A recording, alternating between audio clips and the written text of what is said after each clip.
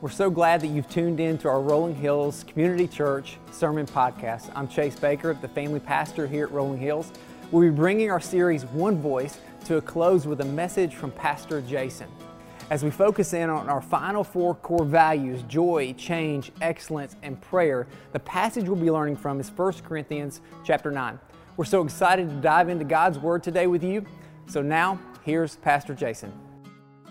Well, a characteristic that I find very endearing in people is when people are in this category that I like to call all in, people who just live their lives all in. Do you guys know some people like that? They don't do anything without it being big, and they are fully into it. They learn a new hobby and they buy every book about that new hobby and all those kinds of things. I really appreciate that because it's one thing to just kind of dabble in something, but it's another thing to say, you know what, I'm going to really be committed to that cause. And I want to give you a couple examples, a couple of things that I've experienced over the past couple of years that would fall under this category of things that are all in. My wife and I went to Gatlinburg a couple of years ago, and we went to one of the lesser-known museums in Gatlinburg, and it was called the Salt and Pepper Shaker Museum, the Museum of Salt and Pepper Shakers. This is a real thing. It's a real place. I think the admission was like $3 a person, so it's very budget-friendly on your,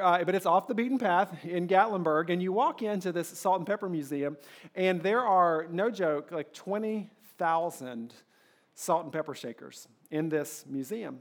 And about halfway walking through, it came to my realization that this is one family's personal collection of salt and pepper shakers. And I thought to myself, these people are all in.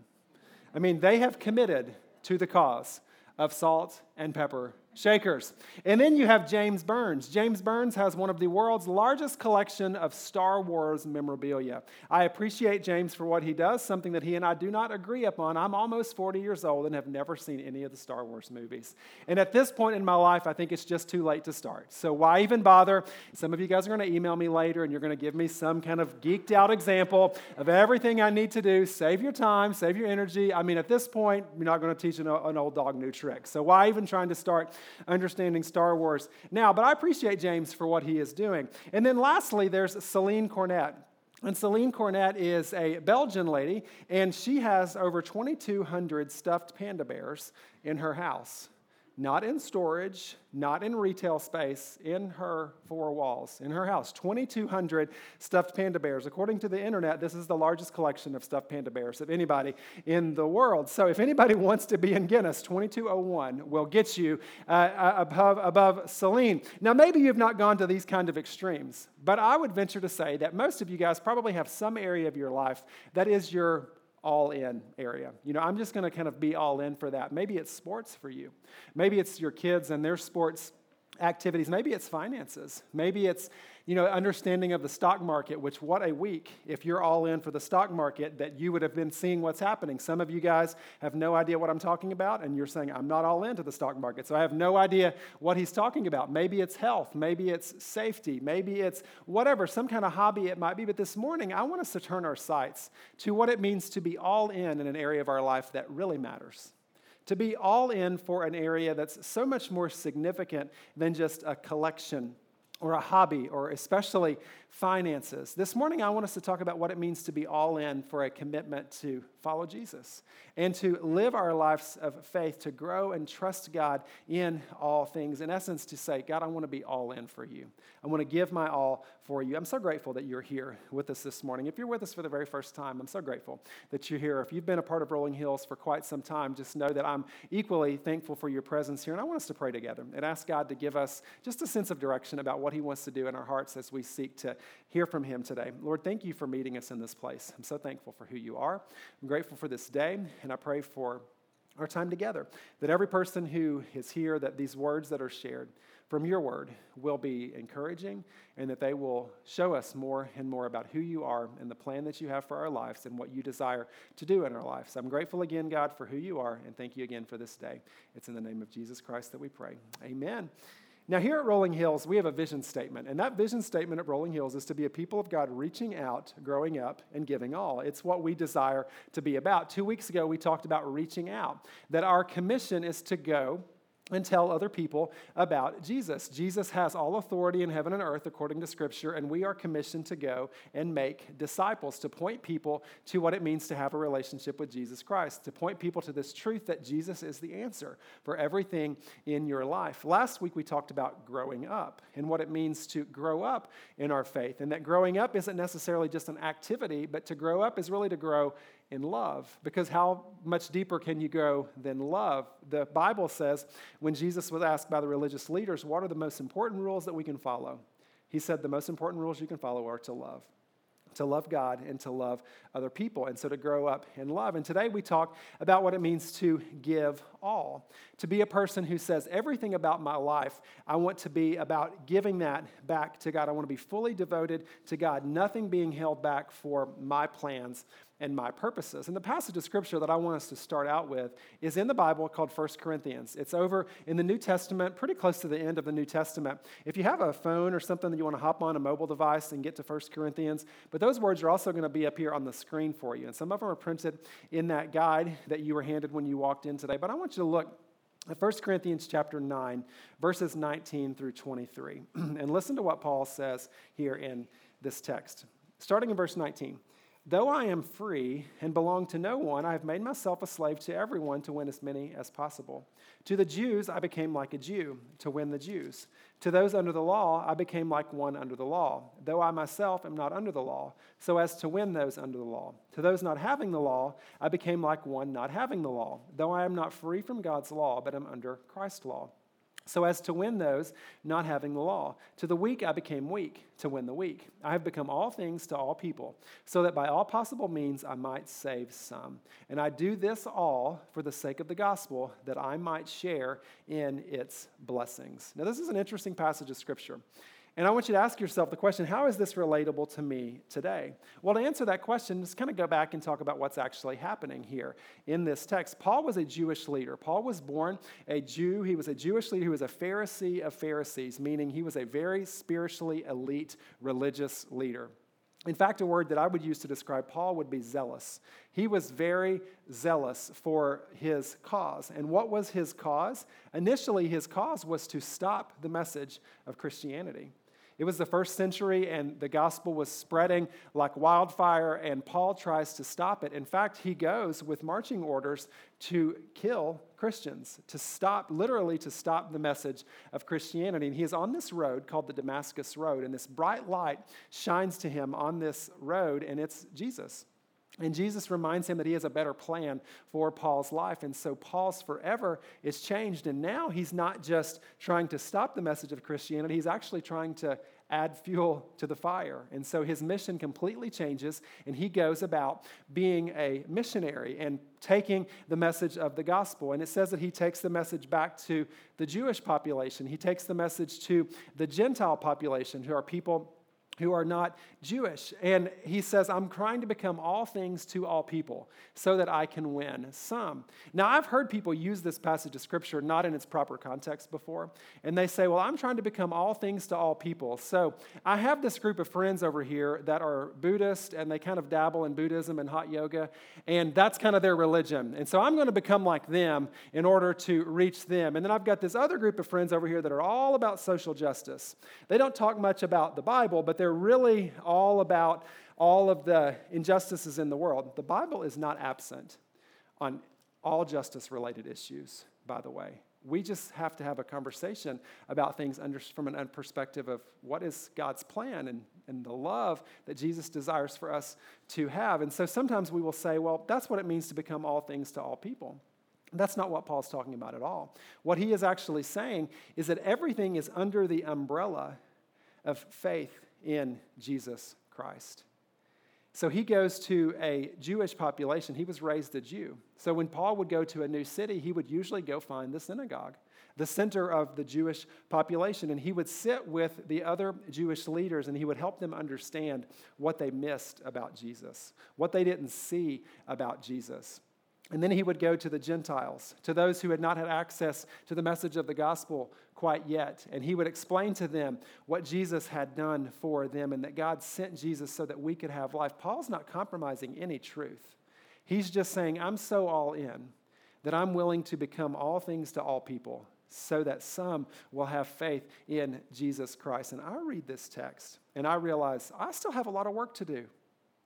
My life doesn't always look like Paul's does. I'm sometimes much more comfortable with becoming some things to some people, opposed to all things to all people. Look at verse 23. Why does Paul do all of this? He says, I do all of this for the sake of the gospel, that I may share in its blessings.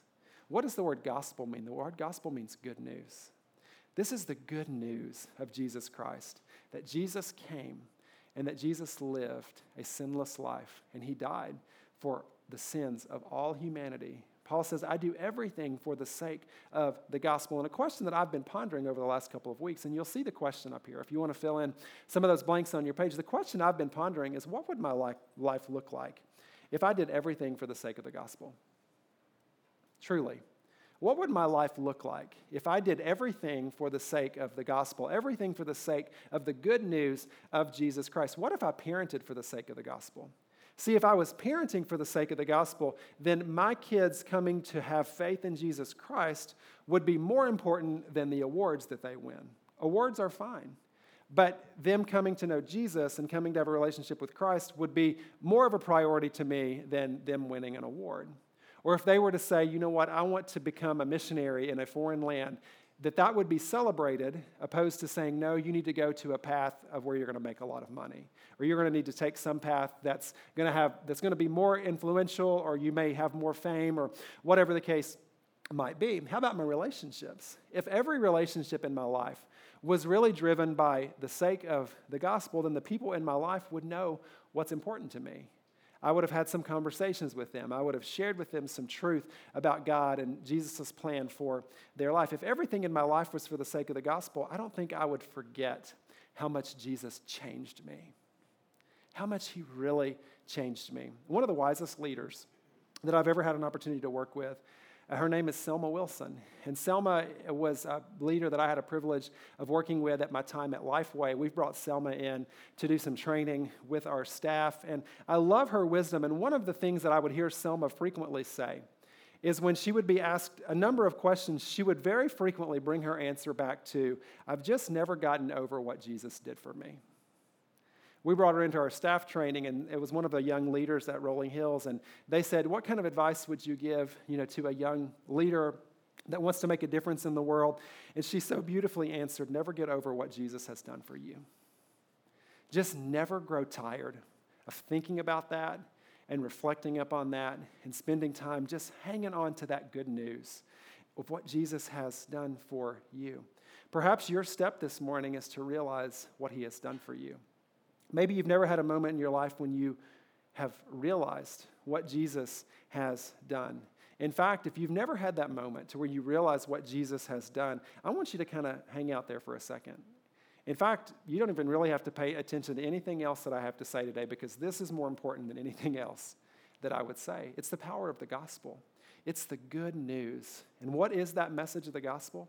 That message of the gospel, simply put, is that God so loved the world. This is John 3:16. For God so loved the world that he gave his one and only Son, that whoever believes in him would not perish but would have everlasting life. God didn't send his Son in the world to condemn the world, John 3:17, but through him that the world may be saved. See, God loved you so much that he sent his Son, Jesus, so that you could have life. And Jesus lived here on this earth. He came as a baby. We celebrated it a few weeks ago. He lived a sinless life. He was put in a tomb. He took up on death. And in doing so, he took on our sin. And our sin is anything that separates us from God. Meaning every act that I have committed that is not pleasing to God, everything that I will ever do that is not pleasing to God, Jesus took all of that away. And he wiped it away. It's kind of like a chalkboard that's just full of mess. And you remember as a kid, if you were ever the one that got to pick, I was back in school when we had chalkboards. And you ever had to be the one that got the wet sponge, that got to just... And it was just a beautiful picture because the board was so clean. See, that's what Jesus did for my heart. And that's what Jesus did for our lives. He took it all away. I hope and pray that you never grow tired of that and that you never forget about that. And to follow Jesus, what Jesus tells us to do is that we confess with our hearts. And we believe in our hearts and we confess with our mouths that Jesus is Lord. I'm not Lord. I'm not in control. God, I know that you are in control, and it says that we will be saved. That's the power of the gospel. Did you guys know that sitting in church doesn't make you a Christian? Having a mom or a dad that was a Christian doesn't make you a Christian. Having a grandmother who was a follower of Jesus doesn't make you a follower of Jesus. A follower of Jesus is someone who has believed that, and they've confessed that with their heart. And so maybe you're here today, and that's the step that God is asking you to take. Or maybe there's another step. There's a step that God is seeking for you to take. We could highlight a number of things for you about what it means to really do everything for the sake of the gospel. But I want to highlight a few of them. If my life was really about everything being for the sake of the gospel, there's 3 things that I want to highlight for you that I think your life will look like. From a very practical standpoint, first of which, and you see this here on your notes, if everything about my life was for the sake of the gospel, I think that my joy would continually be increasing. Don't you?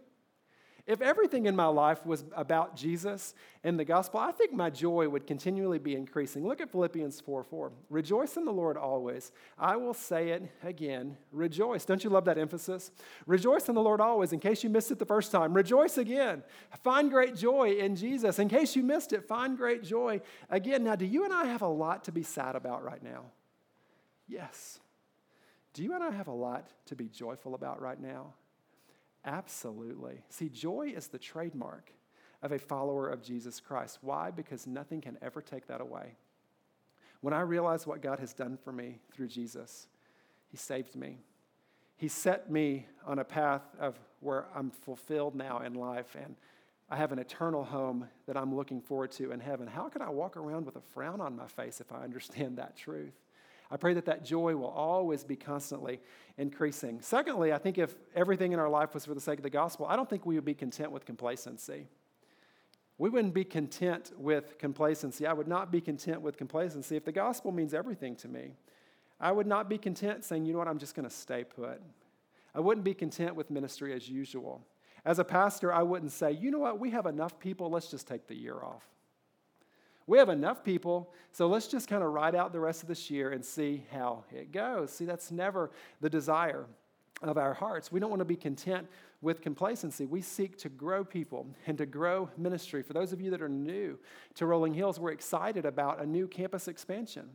We're excited. Some of you have come on to the story of Rolling Hills at different points in your journey. And for the past 5 years prior to this last year, here at Rolling Hills Community Church, we were meeting over at Nolensville Elementary School. And we were setting up and tearing down every week. And God brought together an amazing story for us to merge with a church that was meeting here in this building, meeting here on this land. And our 2 churches became one. And we celebrated a grand opening on February 23rd, 2020. And then on March the 9th, 2020, we went online for like 22 years and didn't do anything in person for quite a while.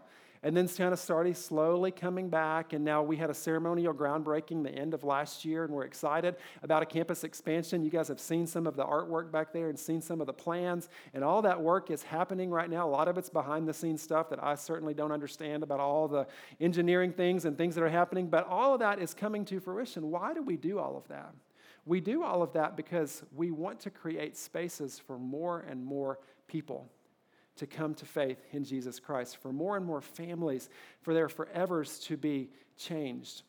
So I hope and pray that we would not be content with complacency, but that we would realize it's God who we're serving. I love Colossians 3:23. It's one of my favorite verses of Scripture. Look at this on the screen. Whatever you do, work at it with all your heart, as working for the Lord and not for human masters.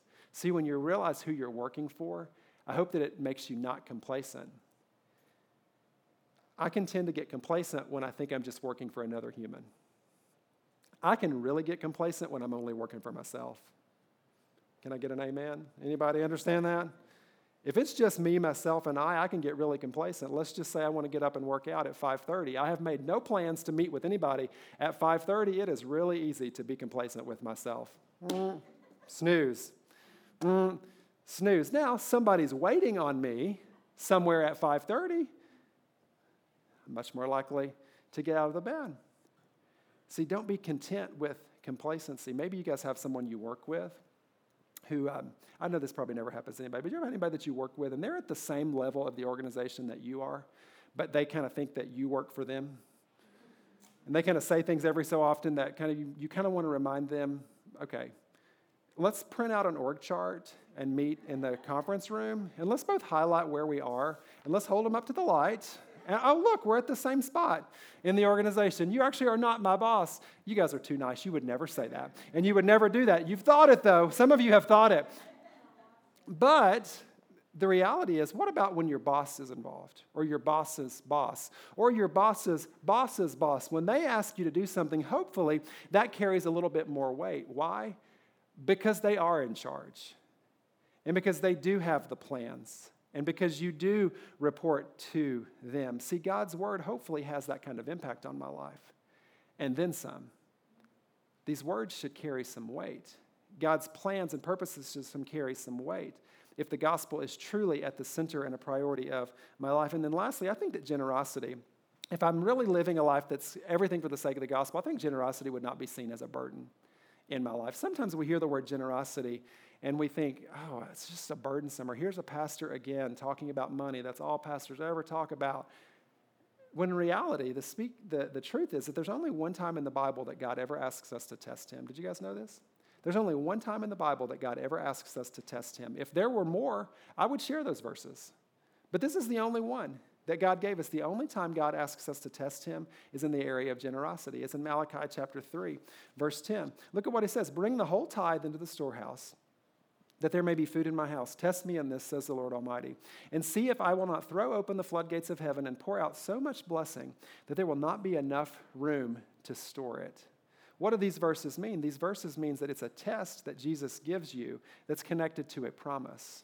And he says, trust me in this. So prayerfully, the concept of biblical generosity wouldn't be a curse, or it wouldn't be a burden, but rather it would be a blessing. And that you would understand, for the sake of the gospel, I want to be about what God wants me to be about. In Luke chapter 9, verse 23, I think we get one of the clearest pictures, though. All of this could really be summed up in Luke chapter 9, verse 23, because this is Jesus speaking with his disciples. Look at what he says. Then he said to them all, whoever wants to be my disciple, what he must do? He must deny themselves and take up their cross daily and follow me. Whoever wants to be my disciple must take up his cross, deny himself, take up his cross daily, and follow me. So to be a disciple is not somebody who has all the answers. A disciple isn't the smartest person in the room. A disciple isn't the wealthiest person in the room. A disciple isn't the most experienced person in the room. A disciple is someone who wakes up every morning and says, you know what I'm going to do today? I'm going to die to myself, and I'm going to make my life today all about God and others. And I'm going to take up this cross, God's word. I'm going to take up God's agenda, and I'm going to follow that agenda and allow that agenda to dictate everything that I do throughout the course of this day. He says to do this daily. Jesus doesn't say take up your cross and deny yourself in the month of January, because that's when all of our resolutions are still really, really strong. He says do it daily. Daily for me to take up my cross and deny myself. Here at Rolling Hills, we have been a church for about 18 years. And in those 18 years, I've been privileged to be a part of 14 of those 18 years as a attender, as a partner, and then as a staff member for the last several years. And there's so many people that stick out in my mind over the last 18 years that have embodied this truth. People who really give all. People who just, you think about them and you realize that's a person who just gives all. They reach out, they grow up, they give all. They are all in for Jesus. There's lots of people in this room that would fit that category. But there's certain people that just stick out over the past several years. And perhaps no one for me embodied this more than Sarah Ezell. Sarah Ezell was an amazing servant of the Lord. Sarah was a very brilliant leader. She was very outspoken. She loved the Lord with all of her heart. She had a number of limitations. Sarah was born with a very rare disease that's affectionately known as brittle bone disease. And so her bones didn't form properly, and so she was confined to a wheelchair most of her life. And that didn't stop Sarah from being, though, on the front lines of ministry and on the front lines of serving and on the front lines of leading other people and pointing them to Jesus. In fact, I pulled for you a little bit of the kind of legacy memorial that was written about Sarah by her family and her friends. And there's a portion of this that I want to read to you because it gives you some insight into what Sarah was really about. Sarah laughed at little kids' jokes, Bill Murray, and her own misadventures. Sarah listened to friends who were hurting, students who needed an advocate, and her adored nieces and nephews. Sarah lived to serve God, loved her friends and family, and to show us that limitations aren't all that they are cracked up to be. Sarah had a warm heart, a ready smile, and a firm foot for motivational kicks in the rear. Her condo was a home, community center, game room, and refuge. She tenaciously spoke the truth in love, even if it was painful to say. She was also very stubborn, a tad cynical, and had a hard time letting people love her as much as she loved others. At 7 pounds, Sarah was diagnosed early with osteogenesis imperfecta, a very rare bone disorder, sometimes called brittle bone disease. Doctors said to have no expectations for what was to be a very short, fragile life. Sarah lived 42 years, graduated from Hillsborough High School, and was accepted to Vanderbilt University, graduating magna cum laude, and received her master's degree in special education with a 4.0 average. Take that. Then Sarah really got going, charging ahead with her beloved motorized wheelchair named Heidi. She worked with children with disabilities at the Kennedy Center and the Susan Gray School on the Vanderbilt campus. Then she served as the Disability Services Coordinator for Vanderbilt University students and followed by heading a project opportunity with Vanderbilt University Medical Center. She grew up attending First Baptist Church downtown, where she was deeply involved in the singles and children's ministry before joining Rolling Hills Community Church, where she was delighted to teach 3-year-olds. She generously gave of her time to partners in policymaking and other initiatives devoted to advocacy.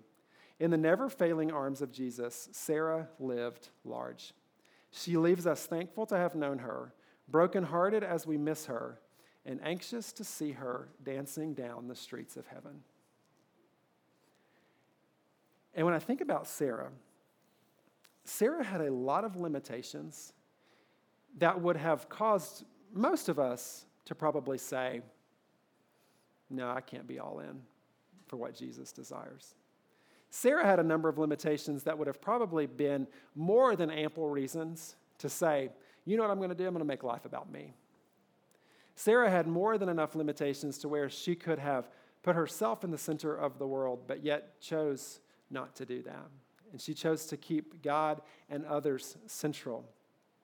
Sarah was one of the very first people that stepped up when we gave the all call at church to who wants to help us go plant a new campus.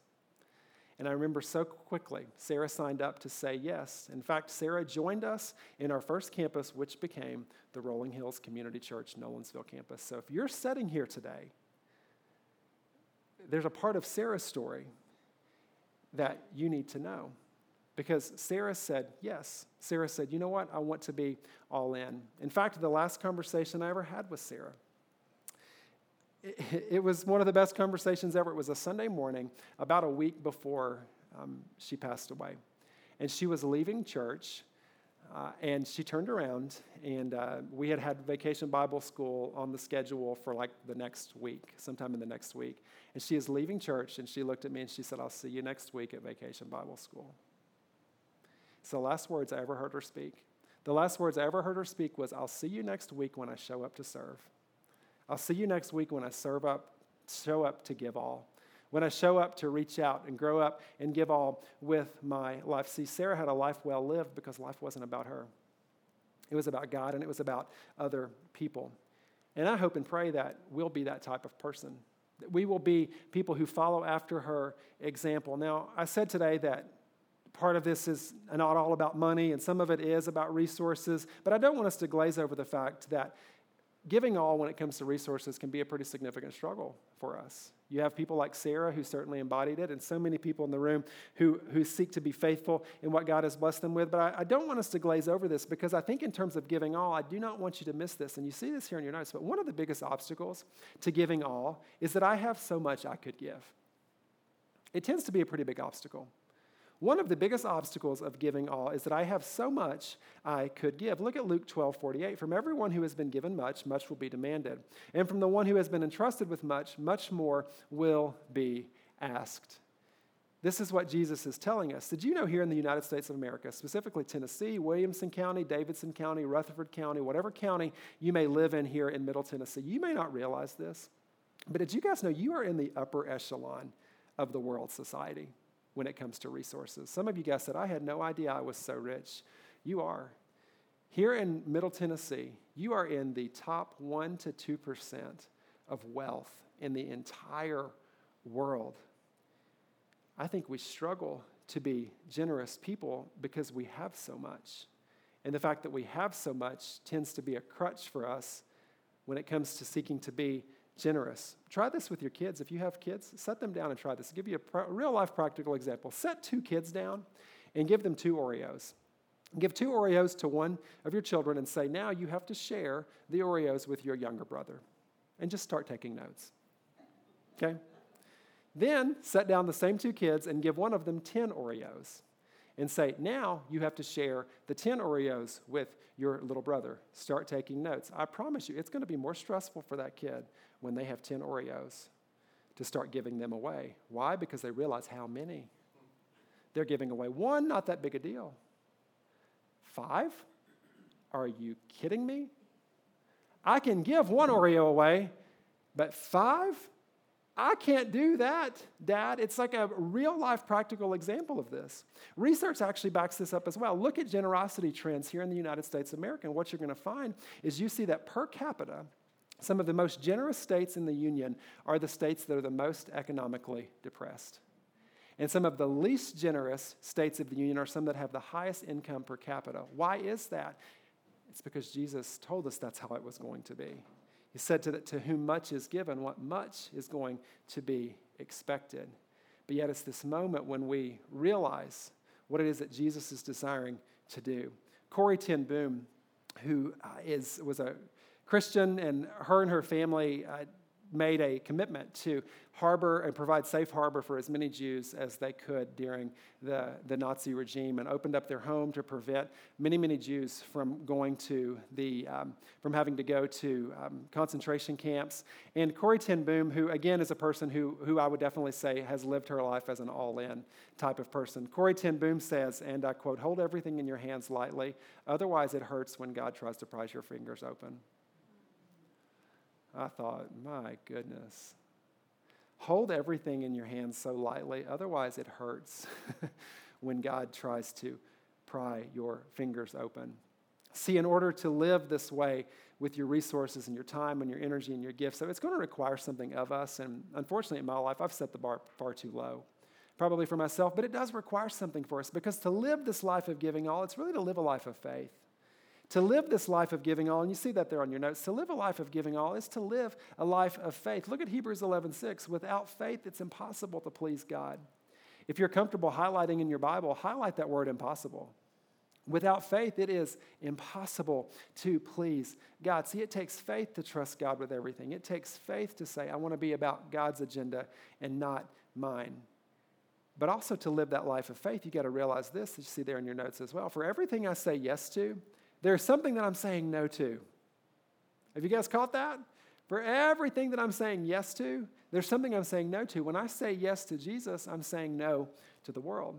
When I say yes to Jesus' agenda, I'm saying no to the world's agenda. When I say yes to the things that Jesus wants me to do, then I'm turning my back on all of the things that I may want to do. And I pray that all of us would be willing to do that we would seek to be that type of person. In fact, I want you to ponder another question. I started my message this morning by giving you a question.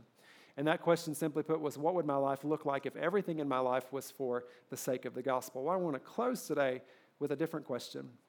And that question is, what could God do through me if I made myself fully available to Him? What could God do?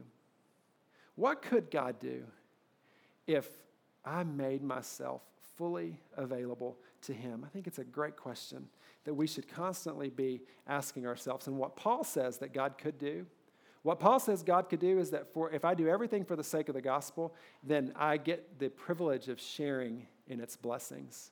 And what are the blessings that you get to share in with the sake of the gospel? That it's not just your forever that's changed, but It's your kids' forevers that are changed. It's your neighbors' forevers that are changed. It's the person sitting next to you today. It's their forevers that begin to change. It's this beautiful sharing in the blessings of the gospel that we get to be a part of when we seek to be all in.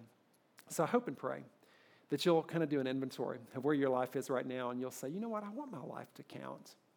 I want my life to count. This is probably the most depressing way ever to end a message. But you guys know, we live like we have a ton of tomorrows, don't we? We live like we're going to have all the time in the world to do everything that God is asking us to do. But how about right here and right now? We say, you know what, I'm going to make a commitment to be all in for Jesus right now.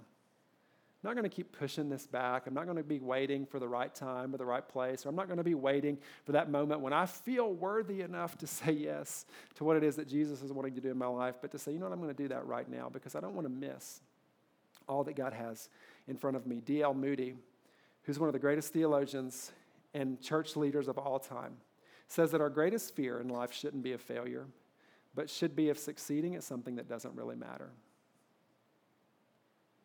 Greatest fear shouldn't be a failure. My greatest fear in life shouldn't be failing at my job. My greatest fear in life shouldn't be failing to win awards. My greatest fear shouldn't be failing in the economic realm. My greatest fear should really be succeeding in all of the things that are insignificant and that are not of eternal significance. Our life is so short, and when we seek to live a life of giving all, that's when we succeed. That's what success looks like, living for God for things that truly matter, not just for here, but for eternity. Let's be about that kind of work. Lord, thank you for this day. Thank you for meeting us here.